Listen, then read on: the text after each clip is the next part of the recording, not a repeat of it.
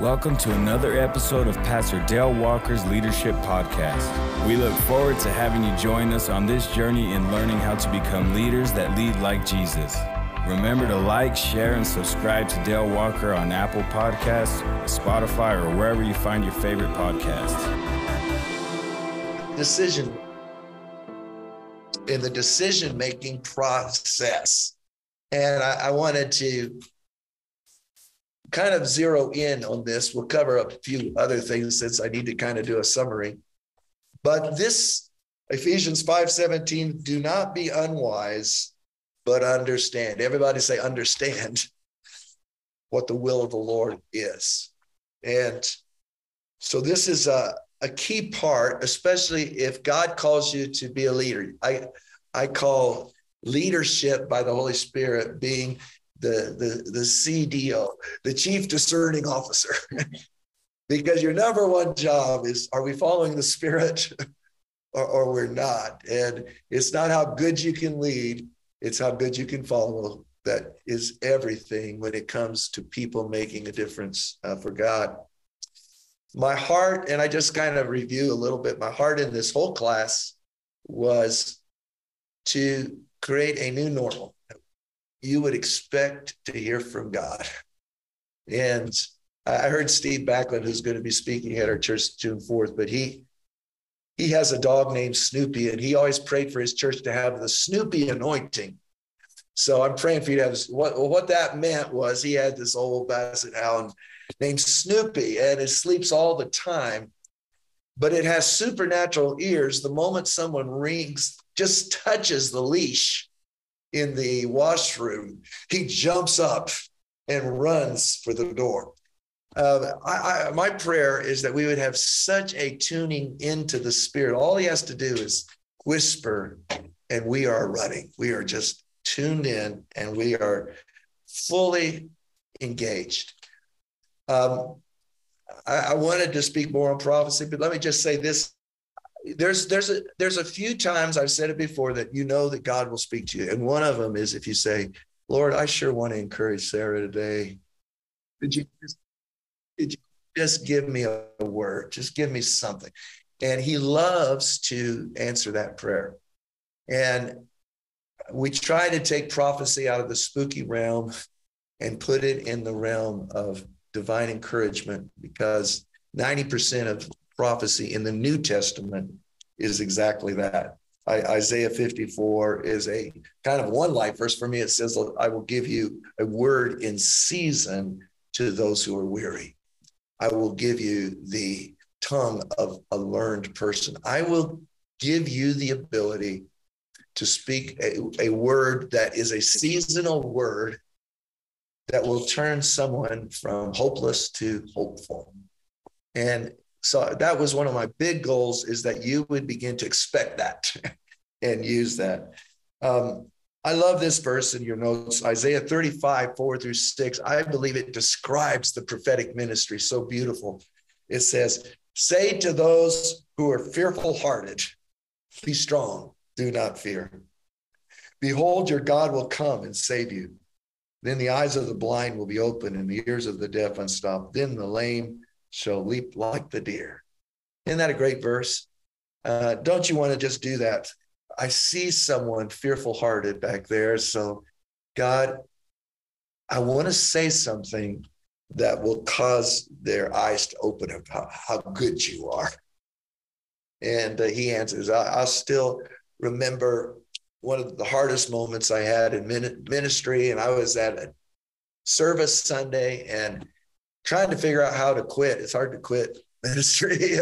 But I'm just so discouraged. And we have greet your neighbor time.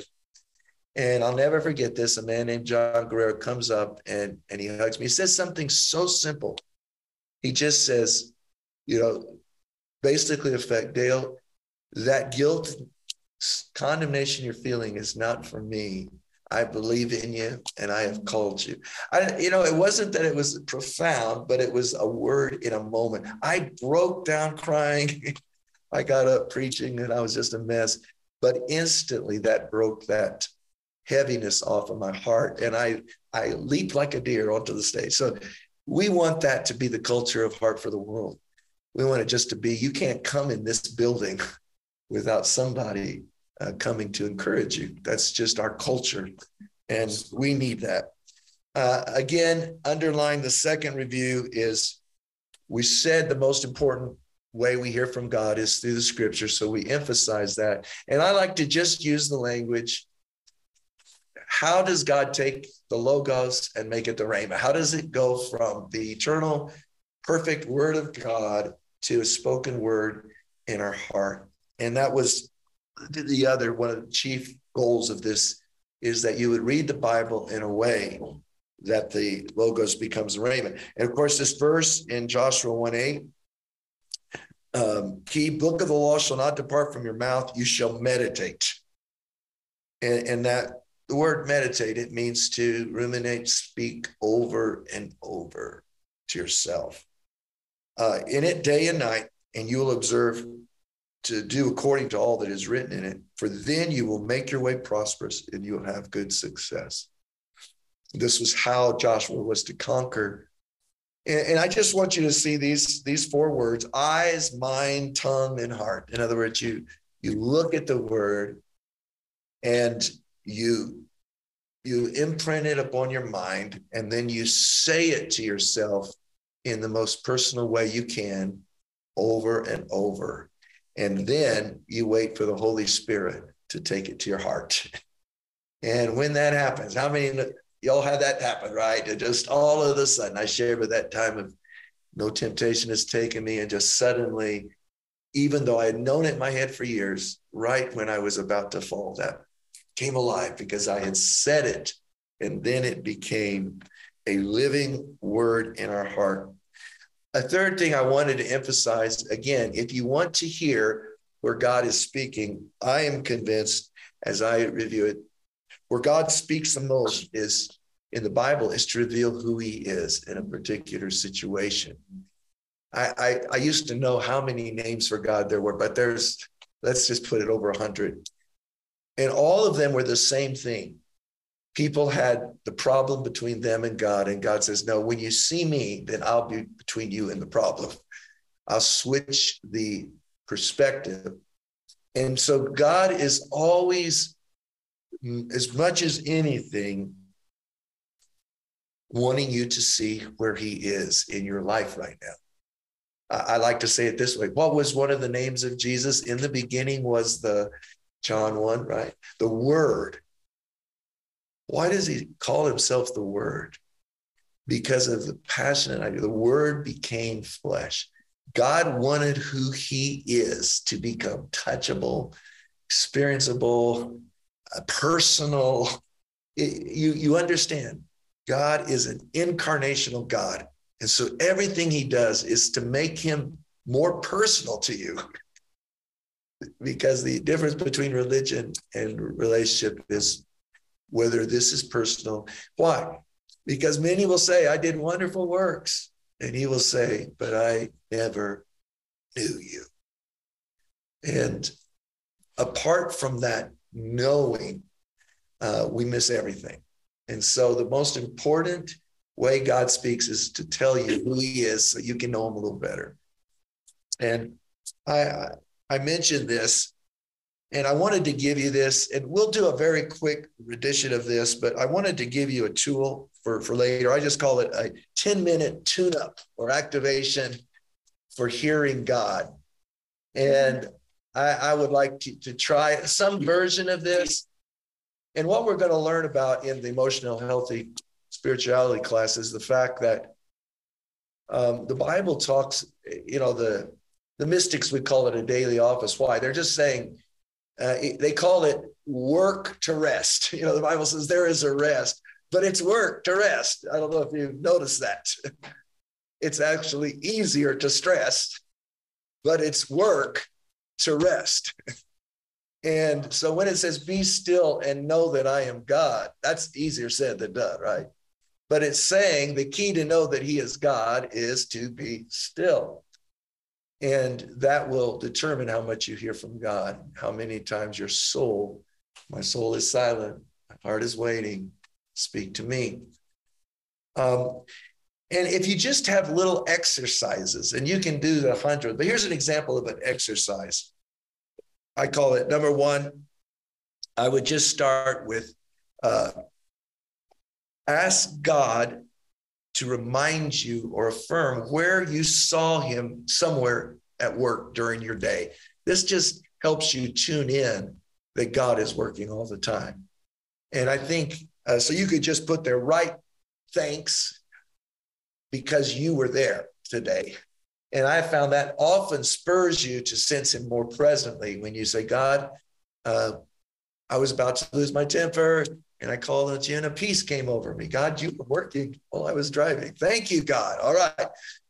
That just starts to tune you in.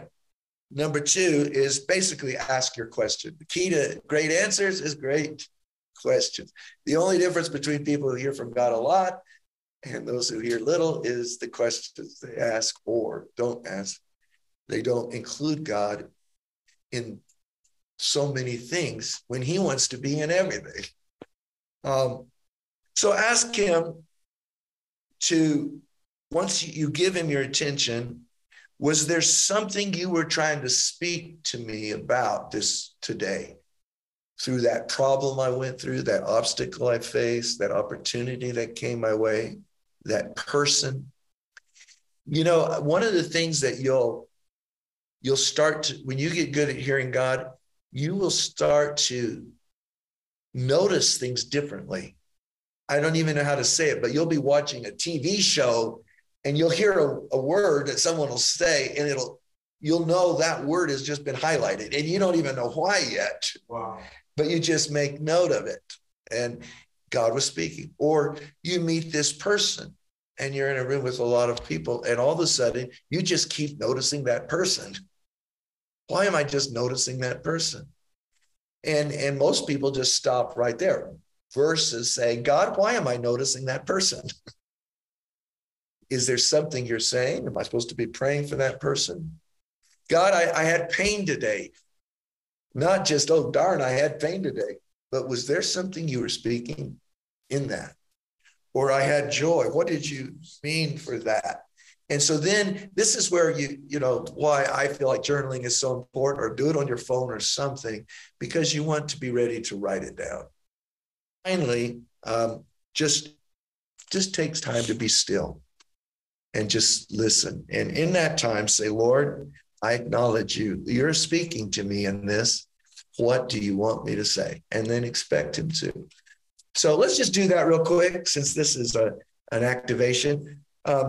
If you have your paper, number one, what was something today that you had a sense God was involved in that you were thankful for? Can you think of one thing? Just write it down. Okay, Holy Spirit, give them illumination, right? Again, it can be so small. It doesn't have to be anything big, but it was like, wow, thank you, God. That was, you were there and there. So then secondly, Lord, what was something you were trying to say to me today through either that blessing, through a problem, through an obstacle? Was there anything that you were saying to me?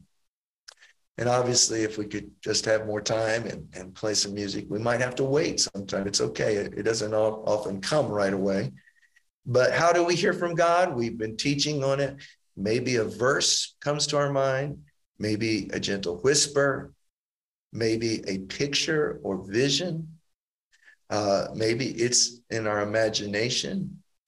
Maybe it is just a deep sense of peace of his presence. So Lord, if there was some way that you were speaking to me about that, and again, it could be correction, it could be blessing, whatever, Lord, I hear you. I hear you. And then, Lord, what do you want me to do? How could I gain wisdom from this? Just whatever question comes to your mind. Is there some way that you wanted me to learn something, to change something, to grow? I'm just asking you. Lord, I want to hear from you so much. And let's just, Lord, let me just affirm how I recognized you in that situation. You were the gentle Father. You were the Wonderful Counselor. You are the Lord who heals me. You are the deliverer. You are my shalom. You are my peace. You are my wisdom. You are my sanctification. You are my loving Father correcting me. You are my wisdom in this situation. Thank you for being that, Lord. And now, just for 1 minute, we just be still before the Lord and say, Lord, your servant is listening. Is there something more that you want to say to me about that right now? We just wait. Well, today's remaining time was just talking about decisions. Anybody making decisions right now? And this is huge because your decisions are your destiny, right? So this is such a critical thing. And first of all, there are so many promises. Let's just look at some of these. James 1:5, if any of you lacks wisdom, can you say that would be me? All right, let him ask of God, who gives to all liberally and without reproach. In other words, God says, you've never asked me a dumb question. You can't ask me a dumb question. The only thing that makes me sad is when you don't ask. It will be given to him. I like these proverbs. Commit your works and activities to the Lord, and your thoughts will be established. Many are the plans in the heart, but it is the Lord's purpose that prevails. I like that. That's kind of how the Lord speaks often. He says, you've got all of this kind of going on in you, and there's stuff floating out. And as you just submerge yourself into the Lord, what the Lord's purpose is going to come to the top. And have you ever had that happen where it's just, I'm just there, but now I'm in the Lord. And, okay. That's it. The mind of a person plans his way, but the Lord directs his steps. So those are some tremendous promises. Now, at the same time, obviously, the enemy will try to get us to every way off track. We saw that with Jesus, hath God said, and there is not any lack of attack on decision-making. Can I ask, has anyone ever struggled during a decision-making time and lost some sleep and so forth? And because the enemy knows he is the author of confusion. And if he can keep you confused, he can keep you ineffective. And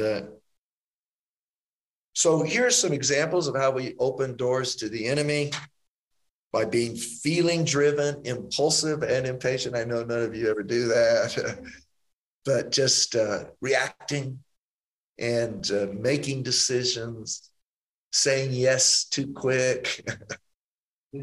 I would just be curious. I find in every crowd, there's kind of two people on the balance. You know, there's the Peter who goes way too fast. And then there are other people who never make a decision. I mean, where do you come in on those two sides, you know? And usually they marry each other, and it's really weird. Anyhow, number two is anger. When you're angry, tired, or hungry. And I just thought it was so interesting when Elijah was depressed, the Lord said, take a nap and eat some good food. That's my spiritual word to you. You want to tell me about 7,000 prophets? I just want you to take a nap and eat something. The anger of man does not produce the righteousness of God. By being ignorant of God's word, so we don't detect a lie if we don't know the truth. You know, as you've heard said many times, when they're teaching people to recognize counterfeit money, they don't give counterfeit money, they give money. And you become so familiar with that money that the moment a counterfeit comes, it's exposed. And the more familiar you are with God's truth, the harder it is for the devil to send a counterfeit through you. People's pressure, self-doubt, and this is the one I struggle with most, so we're going to talk the most about it. Fear, self-doubt, being passive or not owning the responsibility. And I'll just add, being too driven by people and their opinions rather than strong to speak and stand in what God wants you to do. So I think the reason I want to point that one out is that it actually is one of the things that the Bible talks the most about when it comes to decision making. It mentions it over and over, to be bold in faith. Attach faith to your decisions. So look at James 1:6. We just read James 1:5, ask for wisdom. And it says, but let him ask in faith. You can circle in faith with no doubting. For he who doubts is like a wave of the sea, driven and tossed by the wind. For let not that man suppose that he will receive anything from the Lord. He is a double-minded man, unstable in all his ways. And I think that goes for women too. I love the verse, 1 Kings 18:21. I think the Lord has spoken this to me before. How long will you halt between two opinions? Get in, get out of the way. Come on. Something. So here is the warning. When we choose to be wishy-washy, when we choose to let fear get involved and doubt, we really do open a door for confusion, for the enemy to sow chaos. Many of us need to go to the very root and just ask Holy Spirit, why am I afraid to make a decision? And so often it'll be things like, I hate disappointing people. I would rather someone else make the decision. It wasn't my fault. They did it, And that is exactly the opposite of leadership or impacting for God. And if I'm going to say one thing once, I'll say it 10 times. Far better to make a wrong decision by faith than no decision because of fear and double-mindedness. Because God can correct you much better when the bicycle's moving than when you're just stuck waiting to figure out where you need to go. And so one of the things I want you to trust the Lord in, again, my mentor, Wayne Myers, he just said this, God told him this when he started the ministry. He said, Dale, if your motives are pure, if you examine your heart and your motives are really pure, and you make a decision by faith, the Lord will move heaven and earth. He'll put angels on starvation rations to provide for your mistake, whatever he has to do, because he won't let you fall. And he wants to teach you to be courageous. And I believe that. What does it mean to have pure motives? Let's just review that real quick. James 3:16 gives us that list. I don't think I put it in here, but it says the wisdom of God is, I know, pure. Let's see, pure, peaceable. It's easy to entreat. It's full of mercy, and it is not hypocritical, and it doesn't show favorites. I just love that because that's sort of like a motive list. So if you look at making a decision and you say, hey, is my motive pure? Is my aim to bring peace? Am I reasonable? Am I willing to listen to my life team? Or am I bulldogging this one? Am I a hypocrite in what I'm doing? And if you say, no, my heart's pure, I'm honest, be bold. You're on your way. Here's something I put here. I believe you see it with the 10 spies. They never sat around and decided, I think we'll just disobey and rebel against God. But what did they do? They didn't decide until they heard people's opinions. And because they had it in their heart, took responsibility, they ended up, out of passiveness, disobeying God and ruining their lives. I think a lot more people ruin their lives out of the no response, going along with it, than do because they made a wild, crazy decision that they were trying to make. Mostly it's we just go along with others. We go with the crowd. We go with that kind of thing. So how do we make decisions by faith? Number one, I believe it starts with right believing. We've been saying this over and over, but faith is believing the right things. And it's choosing not to believe the wrong things. You can't make good decisions if you're believing lies. If you believe lies, then you have no faith. And if you have no faith, you can't hear from God, because without faith, it's impossible to please God. And so get your beliefs right. Here's some obvious examples of bad beliefs. I'm a terrible decision maker. Okay. Why? Because the Bible says you have the mind of Christ. So those two don't go together, right? God rarely speaks. I just can't imagine he would ever speak to me. No, he's always speaking to you. I'm afraid to make decisions. I will probably get it wrong. Decision-making is too hard for me. I stumble at it. I'm not smart. I don't know. Can anyone else think of another lie that someone might believe? You probably used them all, so you probably should have. So what do? First, I really believe you just begin to have a different attitude toward yourself. One, I have pure motives. When I choose, I'm choosing for the good of everyone and for the glory of God. I have the mind of Christ. God promises me wisdom. If I lack it, he gives me wisdom.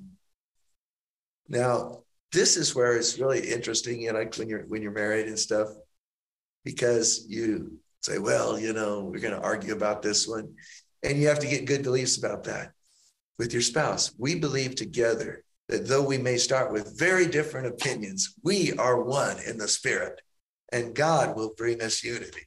You got to really get that good foundation of faith. And one of the reasons is sometimes those decisions will be very clear. Sometimes God will have you make decisions by faith. I can tell you on more than one occasion, I thought that my mind didn't understand the decision I was making, but God was telling me to go through that door, but he wasn't telling me to go through that door because that's where I was supposed to be. But when I went through that door, I found the next door to go through that door and 3 more doors. How did I get to Las Cruces? I decided I would become a missionary and let go of my church in El Paso and see how I could go to the Philippines. And then as I got close to that, God said, no, I brought you out because I want you to raise up a church that goes to the nation. But I wouldn't have got to that decision if I hadn't got that decision. Does that make sense? Okay. So but it takes faith, because I couldn't connect the dots, with my own mind. Why am I going to the Philippines or not going? But I knew that by faith, I needed to make that decision from the Lord. So let's just talk about this passivity. And what happens is trying to be stuck is what he says, do not be double-minded. And I think of a double-minded guy as someone up to bat baseball and he can't decide whether to swing or to watch it. And he goes like that and he misses everything. Either go for the fences or go for the walk, but don't sort of swing. God wants you to have clarity. He wants you not to move through life always anxious about the decision you made. When you make the best decision, he wants you to just trust him. He wants you just to say, God, I made it. And I don't know about you, but I've rarely been 90% sure. It's usually about 60 to 70%. But God, you're God, and I'm making this by faith. And I thank you that you're directing my steps. And it brings peace. Like I say, it's almost like you made that decision and you're wondering about the package, but you get the tracking number. Oh, okay, that's done. I'm going to forget about that. That decision is over, and I'm going to move on in peace. I like what this verse in Acts 11:12, when Peter was told to go to Cornelius's house in Acts chapter, he had that dream, and he had never gone into a Gentile's home, and he believed they were unclean. And the Lord showed him a vision and all of that. And then the Lord gave him a confirmation. 3 men from Cornelius's house show up at the door right then. And I love what it says. It says that Peter, the Spirit told him to go with them, doubting nothing.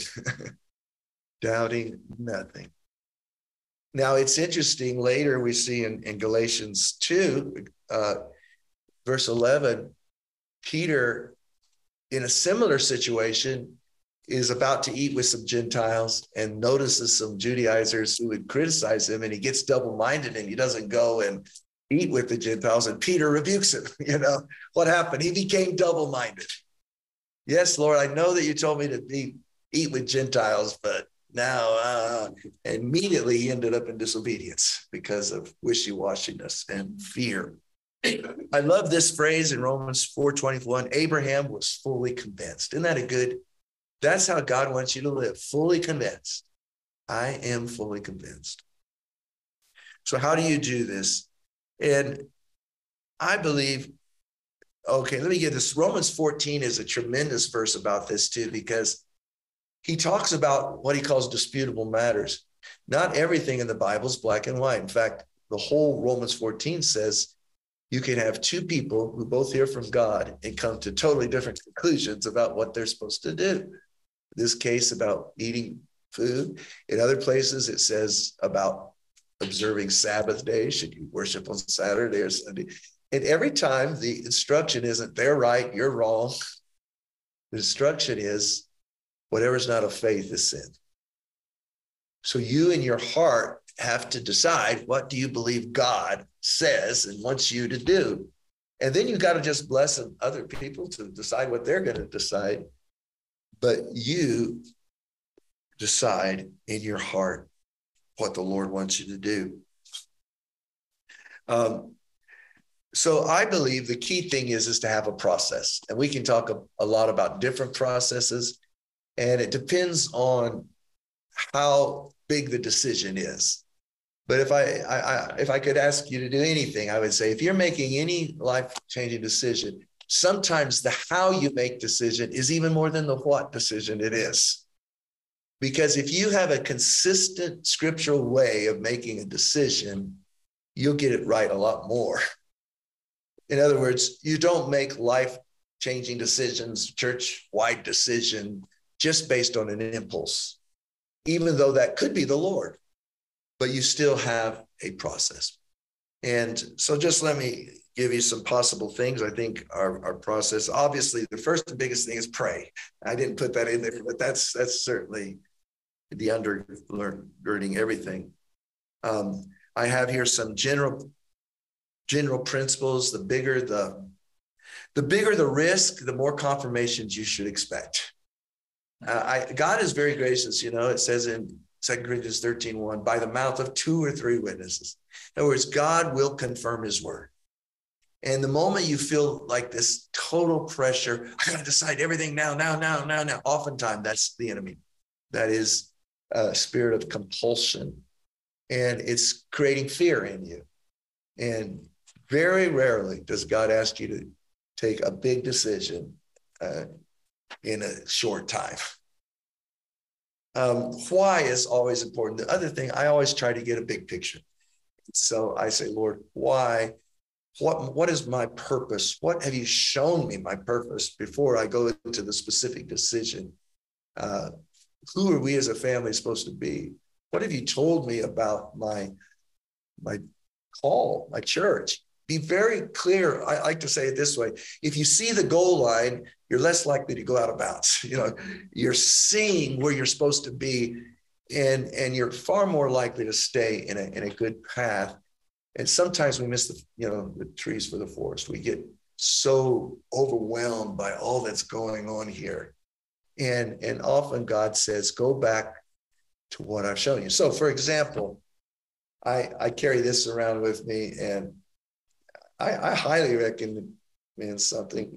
I'm still transitioning to being a digital person, but here's 42 prophetic words I've gotten in my life that I think were sort of the most profound.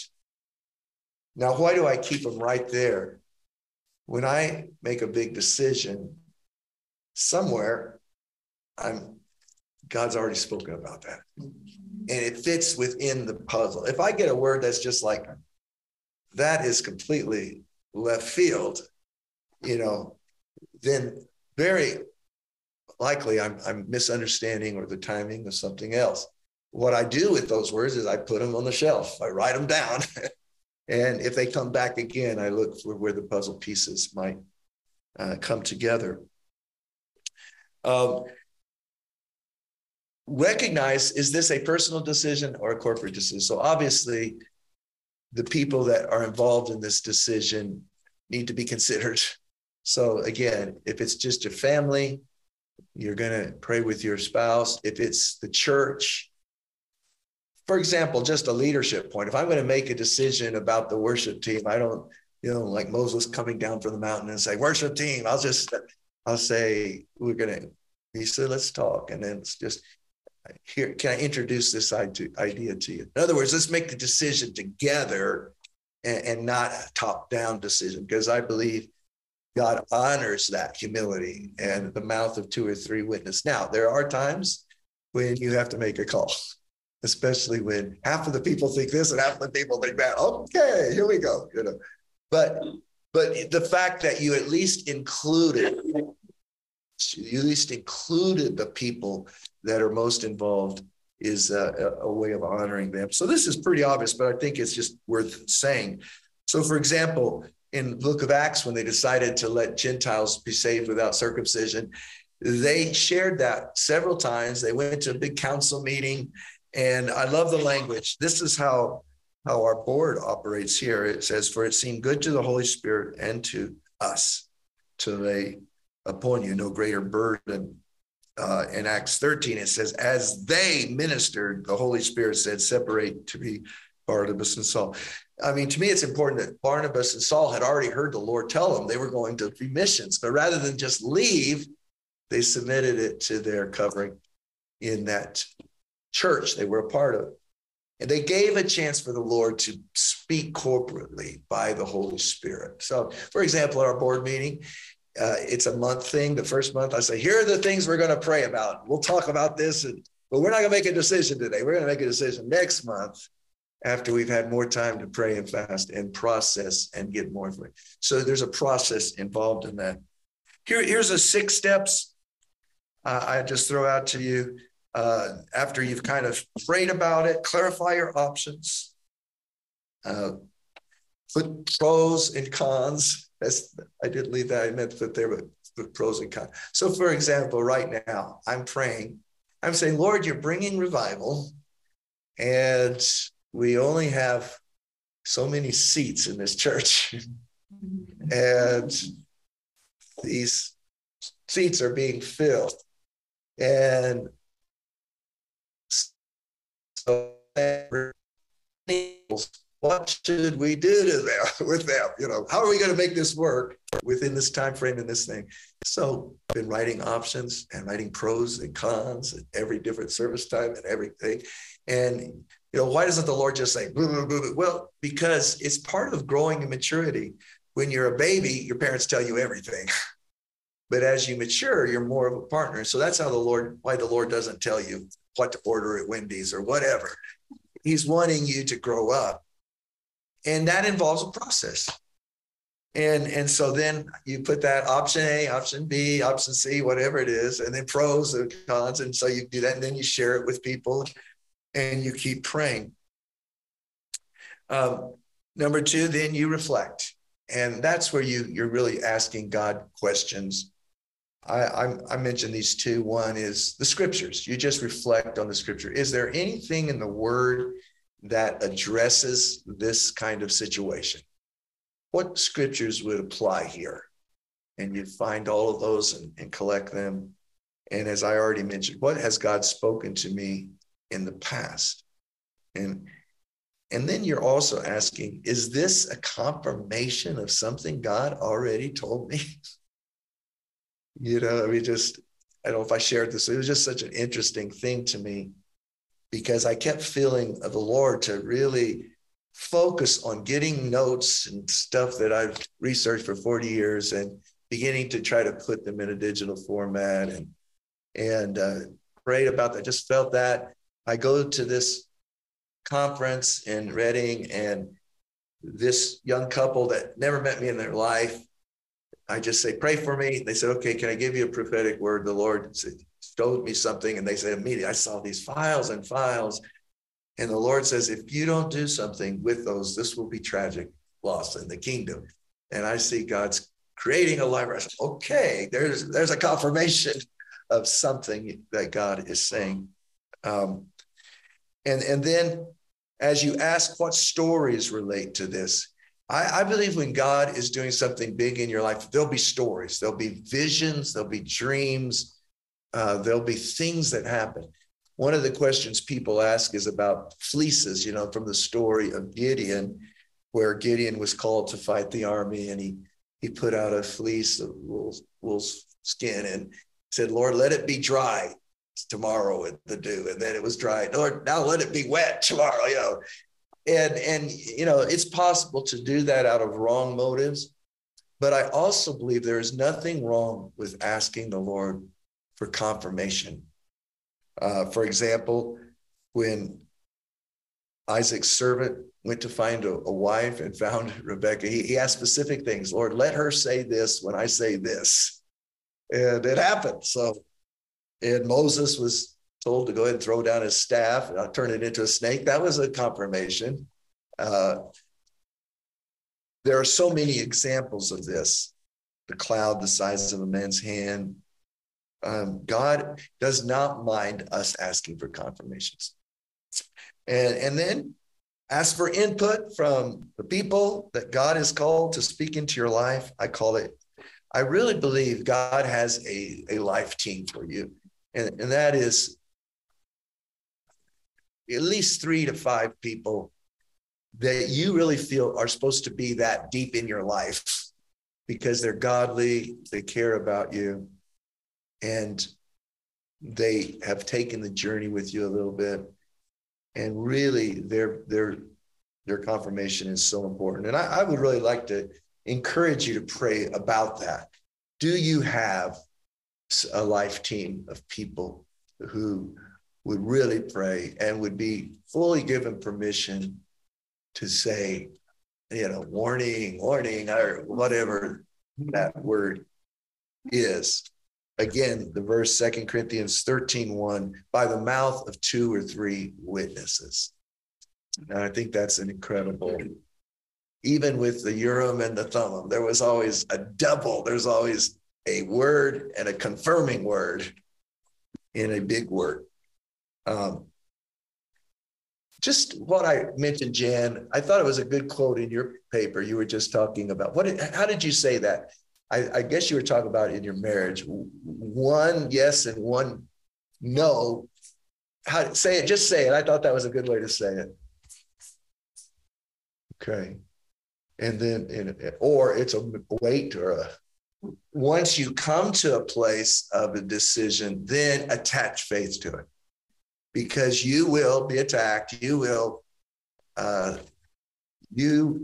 just at some point say, did I make the right decision? Why did I need to? Whatever it is.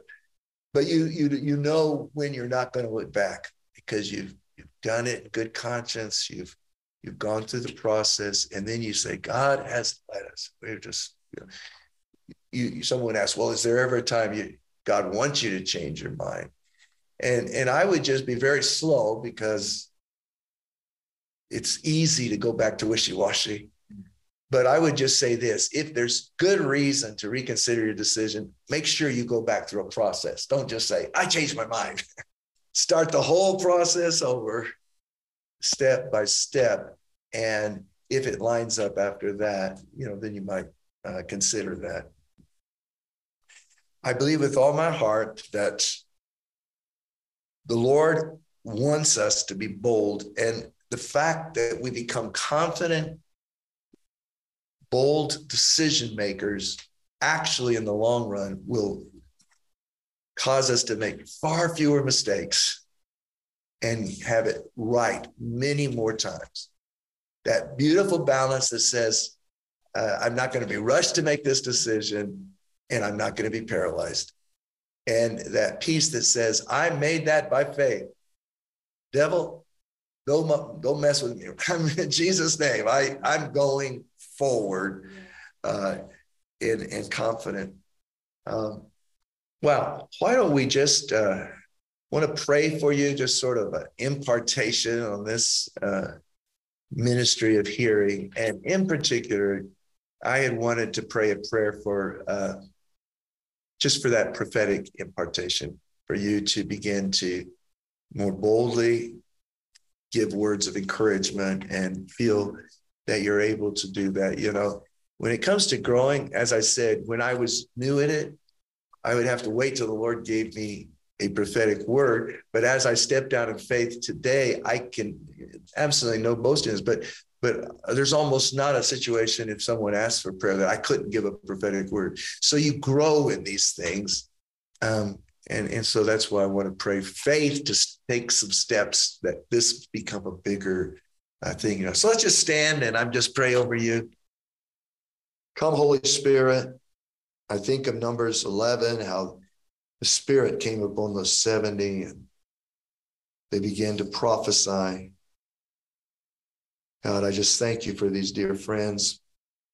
And I pray with all the boldness in me that you impart to them the gift of prophecy and encouragement, that they will see visions, dream dreams, sense scriptures, be moved on the inside by divine impulse, have a deep inner knowing of how God sees people and feels about people, and a gift of faith to open their mouth and trust you to fill it. Whether it's through written words, spoken words, they will begin to move in power in this area. I pray, Lord, it'll combine with deeper intercession. They will feel people's pain. They will sense people's inside. They'll sense the dreams that person has. They'll just be like a Geiger counter. It'll all go off inside of them. They'll just sense God's on this person. And they'll be able to call those things which are unseen as though they were. I bless this in your family. I bless this in the church. I declare over you, you will become the most encouraging people in this church. You will go to such a level of encouragement that you will hardly be able to open your mouth without some word. I speak Isaiah 54. The Lord is giving you the tongue of the learned to have a word in season for those who are weary. He will not let your words fall to the ground, but he will give you grace. Through your words, grace will be imparted unto life. The blind will see, the deaf will hear, and the lame will leap like a deer.